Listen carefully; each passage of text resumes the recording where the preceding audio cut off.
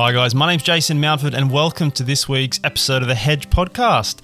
This is a show where I talk about investing, personal finance, basically growing wealth to help you live the life you want to live, to live your ideal life. That's what money's all about, right? There's no point building up a bunch of money if it's not going towards having a lifestyle for you and your family that is one that you want. We're only here once, right? So today on the show, I've got a number of different things I want to have a talk through. I've got a question from a listener of the show, a couple of questions from listeners of the show actually, and I want to talk a little bit about the cost of living crisis that we're going through, but I'm sick and bloody tired of talking about how bad we have things, how much worse things are getting, how expensive things are getting and all that stuff. That is all true, but I think it's time that we take some control of our own income, our own expenditure, our own financial life, and we look at things in a bit more of a positive light. So I'm going to be looking at, or just talking generally about the way we can tackle this problem from a slightly different angle, in broad terms. And then for those of you who are married or who are in a couple, I want to talk through some specific things that you can do to improve the situation. So the first thing I wanted to have a little bit of a talk about today, or just kind of a heads up, I got loads of messages from you guys on Instagram and on email telling me about another bloody scammer. On Instagram, this is, honestly, it really pisses me off, these scammers, and there's really nothing I can do about it, except have you guys report it for me. Report it myself. That's all we can really do, you know. And as always, I think it's just really important to stay really vigilant when you're on social media. I mean, you guys know, right? You know, it is actually pretty obvious. It's really weird because they tend to use exactly the same phrasing. I've been contacted on Twitter and loads of different places that people trying to scam me using the same terminology. How's your trading going is often how it starts, and they try to sell you some bullshit crypto scam or something. So just stay really vigilant on it, guys. With Instagram, I'll never DM you guys. I'll never go through people who follow me and get in touch with you directly. You know, if you contact me on Instagram, obviously I'll respond to you. But just be really, really careful. And if somebody, not just me, but I know this happens with loads of people who create content, just really double check the name. So for example, what they do, these scammers, is they create an account with a name that looks very similar. So for me, for example, with this one, my name on Instagram, I changed it ironically to try and make it harder to be impersonated. But anyway, The Hedge with Jason is my name on Instagram, and they changed it to the created one, that said The Edge with Jason. So when it's got the same profile picture as me, it's got the same content as me, it can be really easy to kind of miss that at first glance. So just make sure you're obviously staying really on top of things. But like I say, you know, you guys are onto it. You guys are switched on. You know all that. That's why you've all been getting in touch with me, letting me know. So thank you. If you see that, please block and report those wankers.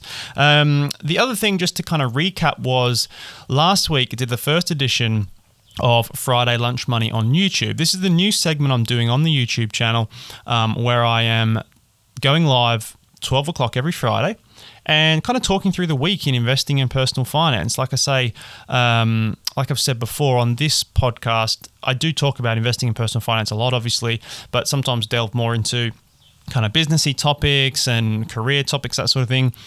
Friday Lunch Money is pure money content. It's about stuff that the Chancellor might have said. It's about rates that have changed. It's about investments that are going crazy. It's everything that's happened in the week of newsworthy events in this niche, in this investing personal finance world. So if you jump onto the channel, it's just The Hedge is the channel.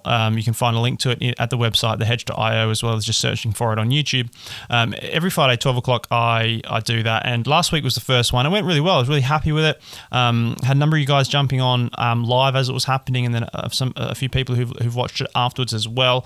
I got some questions coming through, which is great because, again, you know, that's the main thing that I want to get from, or be able to do in those sessions, is answer your questions live. So I'll have topics to talk through, I'll have stuff to discuss, but hopefully that prompts questions for you guys to ask me, and we make it a bit of a two-way street. So bookmark that in your diaries, 12 o'clock every Friday. Jump over to the YouTube channel and check out Friday Lunch Money. Right. First question I've had this week has come through from one of my listeners, Jen, who actually I had a good chat with last week. We talked through her situation. She had some questions she wanted to she wanted to ask me, so we had a good chat, and she sent me a follow up where she had a couple of other ones, and this one I thought was a good one. So Jen has asked me about the FSCS limit for investing. Now, I'm just going to bring the actual question up, so I am not paraphrasing, so I'm actually reading out the email that Jen has sent through to me. So, question is, should one pay attention to the £85,000 protection limit when investing? For example, if one did have an ISA that got up to £85,000, would it be prudent to start a new ISA with a different organisation? And that is a very, very good question, because something that comes up fairly frequently, especially when I'm talking to clients about investments. They often will ask me, well, is this covered by the FSCS? Now, let's just take a very quick step back and explain what the FSCS is. The Financial Services Compensation Scheme is a scheme that is backed by the government.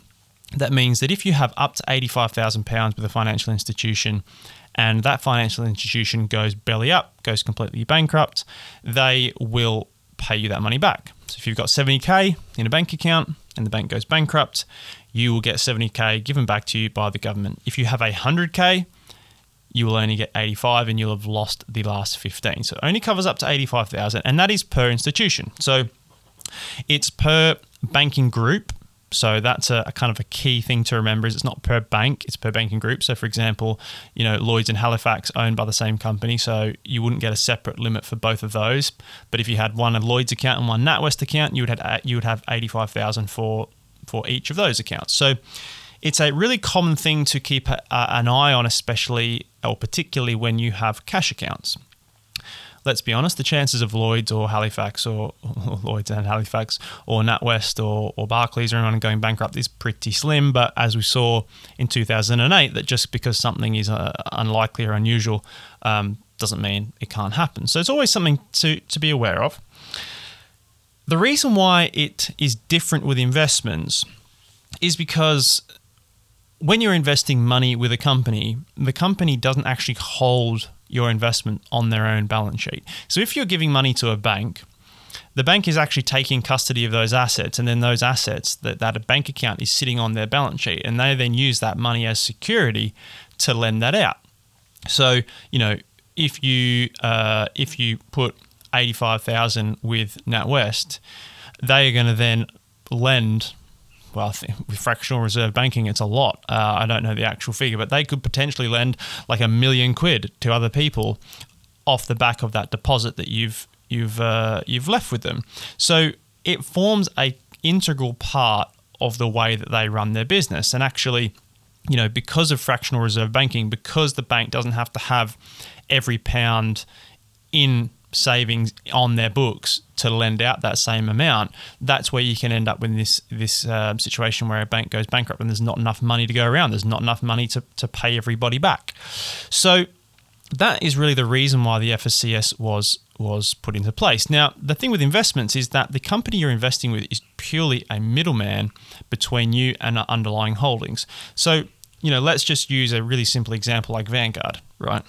When you're investing in a Vanguard ETF, Vanguard are the ones who are managing those investments, but they don't own that money. They don't hold that money. That money is invested on your behalf and in your name, but with them making those investments. So if you own a Vanguard ETF, without getting into all the specific details of how the actual legal ownership structure and everything works, you own all the underlying assets that are held within that ETF. So, if 10% of the ETF is invested in Apple shares, you own those Apple shares. So in that example, and again, it's not a realistic example, but, to go to kind of the technical side of things, if Vanguard were to go bankrupt, it's just the management arm of that company that would be impacted. Your underlying investment holdings would you still own those Apple shares. Vanguard, again, are managing those on your behalf or buying them and selling them on your behalf. But, you own those investments. So actually the FSCS doesn't really apply to investments because the FSCS doesn't protect against market downturn. So if you invest in a company and that company, the share price underperforms or even goes completely bankrupt, the FSCS does not cover that because that is an investment. You've made that investment on the understanding that there's risks involved, and therefore you know that money could go to zero. So that is very different. So for in lots of ways, the FSCS doesn't actually apply to investments at all. Now, there's one kind of caveat to that, in that if you are in the process of transferring money to an investment, so let's say you have an account with, I don't know, Hargreaves Lansdown, for example. Again, it's the same example. Hargreaves Lansdown, you're not giving that money to Hargreaves Lansdown. Hargreaves Lansdown are investing that on your behalf into the funds that you've selected. But what can happen is you often will transfer the money, or you will transfer the money from your own bank account onto the Hargreaves Lansdown cash account, and then from the Hargreaves Lansdown cash account into the investment funds. Now, whilst it's sitting in the Hargreaves Lansdown cash account, it is actually sitting in a bank account. So at that point, you are exposed to a potential bankruptcy event. So it's only in that short period of time between transferring the money to the platform that you're investing with and actually investing that money where there's potentially something that could happen that could impact you from an FSCS standpoint. Now, the chances of something happening, number one, for big, large investment companies, the chances of an FSCS kind of event where it would protect you happening at all are slim. The chances of it happening within the space of a few days whilst the money is transferred from cash into the investments is even slimmer. So it's kind of so unlikely as to not worry about. If you really are worried about it, you can always just transfer in £85,000 limits amounts, but I wouldn't necessarily worry too much about that. So I guess to answer your question, Jen, if you're investing the funds that are in an ISA, it doesn't really make any difference if you've got 85,000 quid in a single ISA or if you've got 500,000 in a single ISA. You don't really have FSCS protection because those investments you're invested in are going to do what they're going to do. And if they all go to zero, if you just pick really shitty investments, the government's not going to refund you the money for that. It's only in the event of things like bankruptcy, like fraud, where that is actually going to kick in. So really good question, though, because it is something that comes up quite frequently. And obviously keeping in mind that if you've got a cash ISA, that is different. A cash ISA is basically just a bank account.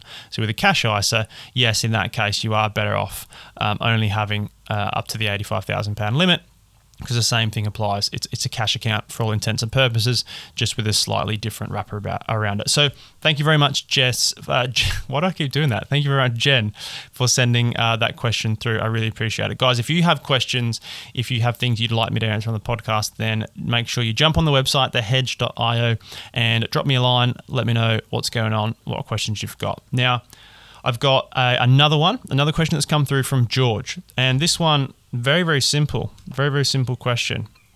I'm gonna bring it up because it's quite funny. George has sent me an email again, and the email has nothing in the body of it. It just says "Regards, George," but he's put in the heading or the title, the subject line of the email: VXX ETF closed. Why? I love it, George. Straight to the point, no mucking around. There's my question. What are you going to do about it? Right. So it is a good question. And I'm going to talk through, number one, what is VXX? So if you guys are investing in ETFs, you'll understand that these are the ticker symbols that are used. So if you're investing in direct equities, they all have kind of a little symbol that represents the share. And then with ETFs, they have the same thing. So they're exchange traded, so they will have a ticker symbol. Now, VXX is the iPath Series B S&P 500 VIX Short-Term Futures ETN, which is run by Barclays. That's a bit of a mouthful, right? What is it? Okay, let's break this down. Number one, S&P 500, right? So it invests in an instrument that is to do with the S&P 500, which is the Standard & Poor's 500, the American 500 biggest companies in America, right? So it's an American fund. VIX short-term futures ETM. What is the VIX? The VIX is the volatility index, and I believe it's based out of Chicago. And this is an index that, index funds, as we know, track a basket of equities generally. An index will track, a basket of investments, let's say, because there's plenty of indexes for things like bonds and that sort of thing. But an index basically tracks a market sector. So it will track the S&P 500, for example. S&P index funds will track the S&P 500. FTSE 100 index funds will track the UK stock market, the FTSE 100. There's index funds for basically everything. The VIX is an index that tracks not a basket of investments, but it tracks the level of volatility that is being experienced. So this particular fund tracks the level of volatility that's being experienced in the S&P 500. So effectively, they use a bunch of complex derivatives and different types of financial instruments that look to replicate or look to profit, should I say, from higher levels of volatility. So if there's a large level of volatility being experienced in the market, this fund should perform quite well. If markets are very flat and performing in a boring way, if there's not a lot of volatility, then this fund won't be performing very well. And it's really, really interesting because Barclays have basically come out and said that they are closing this fund. They're not going to be operating anymore.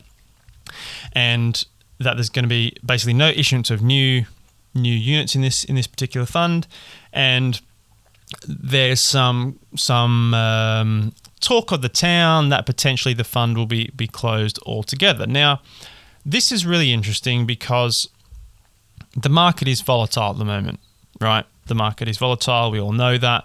We all know the reasons behind that. So that would go to show that now is really probably the time where this fund could potentially provide some really good returns. And there's probably been people who have been pouring some money into this over the last year, 18 months, expecting markets to start to go through a bit of a bumpy time. We've had a couple of years of very strong growth. As I've said a number of times before, when you have a couple of periods of a couple of really good years, you start to think there's probably some volatility on the horizon. So people are putting money into this, and kind of now, just when time it's looking like there could be some volatility, and there is some volatility that's being experienced, they close the fund. And if I could just find the quote, I had it up here, now I've just scrolled away from it. Let me see if I can find it. Okay, here we go. So the statement from Barclays: this suspension is being imposed because Barclays does not currently have sufficient issuance capacity to support further sales from inventory and any further issuance of the ETNs, which is exchange traded notes, which is what this is. So let's just go back over those words again, right? Barclays does not currently have sufficient issuance capacity to support further sales. So all that means is the risk in issuing this fund has gotten too high for us. So this kind of flies in the face a bit of the whole point that this fund was created. It's created to take advantage of periods where there's higher levels of risk. And then when there are high levels of risk, Barclays has decided that it's too much risk for them and they can't afford to be on the losing side of the trade. And that is effectively all that is happening here. The Barclays have decided that we could actually lose a lot of money on this in the short term. Let's just halt it. Let's just do a soft close of it. And I think for me, without doing a massive deep dive into this one fund in particular, I think it's a really good example and it's a really good reminder of how the financial system works. Right, the financial system is the products that we buy, the ETFs, the funds, all of the different instruments that are out there are created by financial institutions to make a profit. And ultimately, they have control over the issuance of those. And they are there to make a profit themselves. They're there to create products that look attractive, pick up the fees off those, and to limit the level of potential loss that they're going to experience on it. Now, when you're talking about kind of vanilla things like ETFs that actually hold that actually hold equities and those sorts of things, there's not really a losing trade on that. They're holding those things on your behalf. So from their perspective, they're picking up the management fees regardless. It doesn't really matter if the funds go down a lot or up a lot and that sorts of thing. But what I have always seen throughout my whole career in financial services, which is scarily over 15 years now, the more complex instruments get, the more likely they go to shit when you need them. All these things sound really great, but at the end of the day, they will often get to a point where, the reason why I'm saying this is because I saw a huge amount of this in 2008, which was when I was just new into the industry, and so many of these products that had been set up that were supposed to do certain things just turned out not to do them. Within the fine print that you sign, within the fine print of the application forms that you sign or the boxes that you tick, there's always get out of jail free clauses for these more complicated sorts of investments. In 2008, it was things like the property funds. There were loads of them that were frozen. There were loads of kind of liquidity events that could be triggered, and margin calls and even things, lots of issues with even internally geared funds. There was a lot of agricultural-based schemes, which were based on projections that were optimistic at best, and when things aren't as optimistic as that, the returns and sorts of things that they promote definitely don't come to fruition. Lots and lots of problems that can arise, and generally arise at a time when you really don't want them to, when the markets are incredibly volatile and when there's some real economic pain. So it for me, it always comes back to the same thing. It's a reason why I tend to stay away from things that aren't vanilla. And that doesn't mean they have to be low risk. You can take quite a lot of risk with pretty vanilla investments. If you look at things like the AIM stock market, if you're investing in smaller tech companies, if you're investing in emerging markets, there's lots of ways you can take higher levels of risk if that's what you want to do, without getting into complex kind of derivative-based investments that no one quite can explain to you exactly how they work. And for me, that's what this is what I do for a job, and there are still investments that I come across that I can't get my head around how that is supposed to work for the investor, how the investor makes money, and how the provider expects to make money off it. And for me, I think that's a really good investment lesson to always keep in mind. If you can't understand how something works, if you can't understand under what circumstances you will make a profit and under what circumstances you will not make a profit, and all the potential problems that can arise, if you can't get your head around that, you shouldn't invest in it. If you're investing into the stock market, it's very straightforward to understand how you'll make money.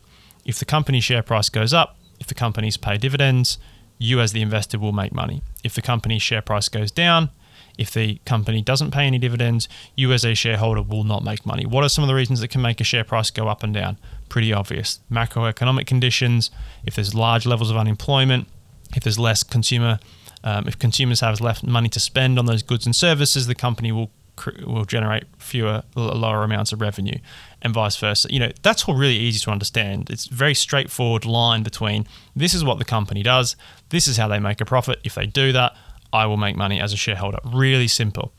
Some of these things, like the VXX, much more difficult to understand. Even if you can understand it from a thematic perspective, if you understand the concept of how it works, if you don't understand the actual mechanisms of, okay, what derivative do they buy in order to track that particular index? When will that potentially break apart? What are the costs for holding that? All those sorts of things. It can get really complex, and I would just advise you, stay away from that stuff unless you really, really understand exactly what it is you're buying. Okay, so last thing I want to have a talk about today, cost of living crisis. Everything's fucking expensive. It's driving me mad. My energy bill is like 270 quid a month from 100 a month or something like it was a little while ago. So it's very, very easy to fall into this trap of feeling pretty negative about what's going on in the world. And I think it's time that we get away from that kind of mindset, right? Because we can't change it. we can't change the fact that cost of living is going up. There's a limit to how much we can reduce our expenditure without our lives turning to complete shit. So all the advice that I've seen out there is about cutting your expenditure. I mean, there's this guy yesterday on Twitter, I can't remember who he was, some government guy or some head of Aviva or something, saying like, everyone should just like aim to take shorter showers. I mean, come on, mate. Come on. Having a 2-minute shower instead of a 4-minute shower or a 7-minute shower is not going to move the needle on your bloody household budget. Honestly, it really pisses me off. And all these things, people are almost saying things for the sake of saying things, right? A journalist from FT speaks to the head of Aviva, for example, and says, what should people do about the cost of living? Well, what's he going to say? What's she going to say? They have to say something. They normally say something that's stupid, that isn't going to move the needle, right? So I think we need to start focusing on the other side of the coin, right? You can reduce expenditure or you can increase your income. Increasing your income, I think, is actually a hell of a lot easier than cutting your expenditure, right? If you think about the increases in your energy bills, for example, like what are they going up? About $1,200 a year, I think on average is the increase. That's £100 a month, right? If you had to cut £100 a month from your budget, that's not to say it's hard to do, but if you're already living on a fairly strict budget or a fairly, if money's not just flowing out your hands easy every month, you're probably going to have to cut something fairly significant in terms of quality of life, right? That's £100 isn't a huge amount of money, but it's not nothing. So you can do that. You can cut more from your budget, and then if something else comes up that's an extra £100, and then you're cutting £200 a month from your budget, and so on and so on and so on. Or you can try to make an extra £100 a month. And I think that is a much better use of our time and our energy. And this is not the first time I've talked about it, but I want to keep talking about it more because I think it's a much more positive way to get ourselves out of the problem. Because number one, it compounds. So if you find something that you can earn yourself £100 a month, you can probably end up making £200 a month, which means you can probably end up making £500 a month. The time and energy that you put into lots of different things, whether that is a side hustle, whether that's just a hobby that you decide to monetize a little bit, whether that's just doing some additional exams and stuff so you can increase your earning capacity in your current job, that's going to pay dividends, not just for the month where you do it, or the 6 months where you do it, but every single year for the rest of your life. It compounds. All future pay rises, for example, are percentage based. So if you can earn a little bit more now, then that means you're going to earn the future increases that you're getting are based off that higher amount. So it's a compounding effect. So number one, think about the ways you can earn additional income. Now, there's 1,000,001 different ways to do that. You can write blog posts. You can pick up some work on Upwork, on the side doing some freelancing stuff. You can start a YouTube channel. You can flip stuff on eBay. You can walk dogs. You can do all sorts of stuff. I'm not going to teach you how to suck eggs. You can, I'm sure if you sat down for an hour, you come up with a number of different ways you could earn £100 a month. But the other thing I wanted to focus on in terms of a couple of really specific tips, and these are for people who are in either married, ideally married for all these, or in a long-term relationship. Some of these will work as well. And something that often gets, I've been kind of semi-working on a book, which I may never actually finish. I may just end up using the bits for the blog, for blog posts. But anyway, something that I've kind of talked through in this book is what I call the family lifestyle hack. I think family income lifestyle hack. And the reason for that is because the way our tax system works is that you're basically penalized if you have a family where you have one person who either earns all of the income or one person who earns the majority of the income. So if that's you, if you're in a situation where you've got one person in the family who makes the majority of the income, a way to potentially, number one, earn more money as a whole, have a higher net income as a family, and number two, actually have a bit more time on your hands, get a bit of quality of life and work-life balance back. Think really hard about how the income in your family is structured. Now, I've got some figures here that I want to talk through. And an article I wrote was for the website, on the hedge.io website, was how much money do you need to live comfortably in the UK? And it's a bit of a controversial one because the figure's quite high, but it's based on figures from the Pensions and Lifetime Savings Association and the cost to raise a child. So I've not just picked the numbers out of thin air. But anyway, I'm gonna talk through these figures because I've just got them. I've already done the calculations. So in order to have live a comfortable life, and really it should be comfortable is probably the wrong word. It's probably more a luxury standard of living because it includes holidays overseas and quite new cars and all that sort of stuff. Let's switch the word. Let's have a luxury standard of life. The figure that I've come to for a family with 2 children is it's going to cost you £67,554 per year. Now, again, don't flame me because that's a high number. Like I say, if you want to read the article, go on the website, read it through, and see how I've got to that figure. I've not just made it up. It's come from data, and it is luxury. Anyway, that's the figure, 67,554. So there's 2 ways you can do that, right? To use kind of the 2 extremes, we've got 2 options. Number one, we've got a family with 1 person as the sole breadwinner, right? So we've got 1 person earning all of the income in order to get that 67,554. The other scenario is we've got 2 people both earning the same amount. So we've got the 2 parents of the 2 children both working and both earning the same amount in order to get that 67,554. Number one, the sole breadwinner. How much do you think that person has to be earning in terms of a salary to generate an after-tax income of £67,554? Any guesses? See, if this was the YouTube live stream, you could actually guess. The answer to that is 105,320 quid. So in order to generate 67.5 grand after tax every year as an income, net income, you need to be earning £105,000. That's a lot of money, right? That's a lot of money to be earning. Not many people out there are going to be able to earn a salary or a wage of 105k a year. That's significant. That puts you, well, the average in the UK is like 31, so it's like over 3 times the average. Right. So that's probably pretty unattainable for most people. Second option, family with 2 equal incomes. Now, each person, both the parents, need to be earning £44,875 each, which is a total, combined between the 2 of them, of £89,750 to get that same net income of 67,554.